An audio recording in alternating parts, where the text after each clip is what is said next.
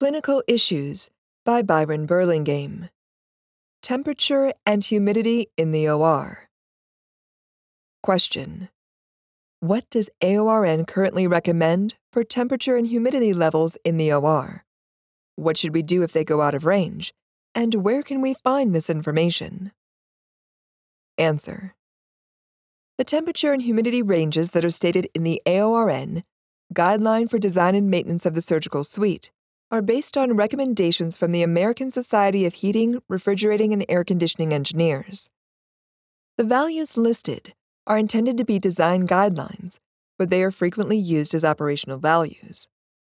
According to AORN, the American Society of Heating, Refrigerating, and Air Conditioning Engineers, and the Facility Guidelines Institute, the temperature in an OR should be 65 degrees Fahrenheit to 75 degrees Fahrenheit, 20 degrees Celsius to 24 degrees Celsius, and the humidity should be between 20 and 60%. The temperature in the OR may be intentionally adjusted for a limited period of time related to the needs of the patient or procedure and occupant comfort. Patient-related reasons for temperature adjustments include raising the temperature for procedures that involve infants or neonates, trauma victims, or patients with extensive burns who are undergoing skin grafts. A procedure-related example is when a surgeon requests an increase or decrease in the OR temperature to alter methyl methacrylate setting time. The reasons for raising or lowering the OR temperature for personal comfort are unrelated to the patient and are performed to make occupants who are too hot or too cold feel more comfortable.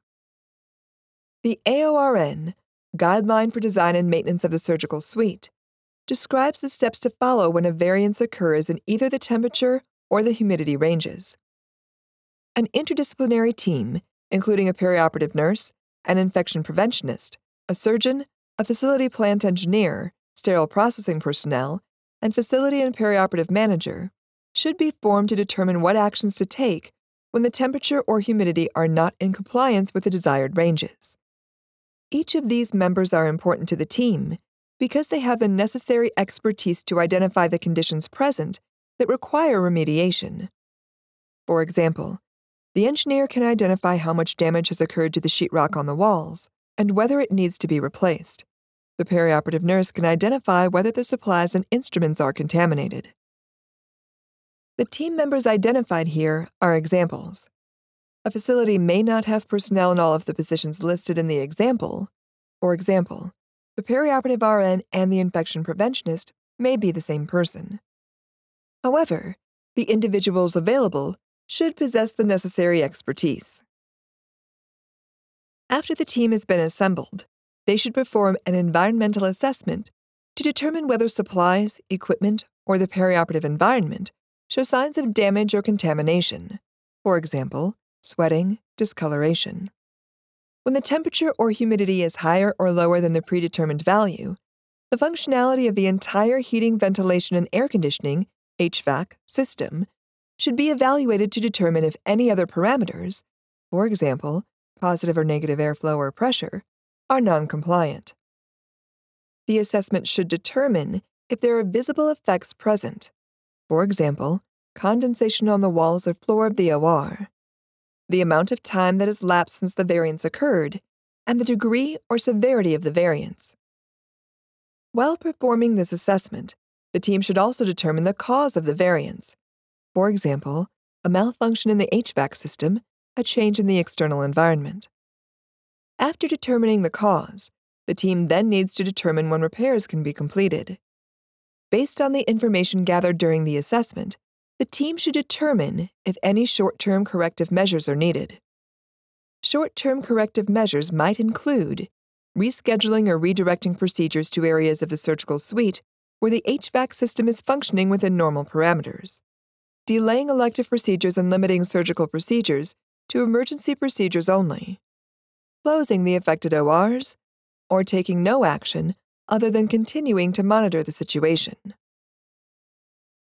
The team should also determine if the restorative measures are needed, and if so, which of the measures can be performed before and which measures must wait until after correcting the temperature or humidity variance.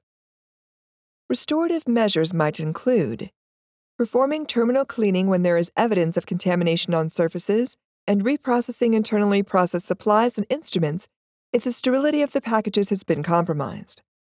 The team should make this determination based on the policy and procedure covering evidence-related sterile storage. If manufacturer sterilized supplies appear to be compromised, items from the area to prevent inadvertent patient use and perform an inventory of the supplies. The inventory assists with reordering supplies and provides documentation of loss for insurance purposes. The manufacturer of the supplies should also be consulted to determine if the supplies can be used because they are impermeable to moisture, if they can be reprocessed, or if they must be discarded. After taking an inventory, team members should procure replacements for the discarded supplies. The team also needs to determine whether the variance in temperature or humidity has affected any of the fixed or mobile medical equipment. If the equipment has been compromised, it should be removed from service until it has been repaired or verified as fully functional and safe to use.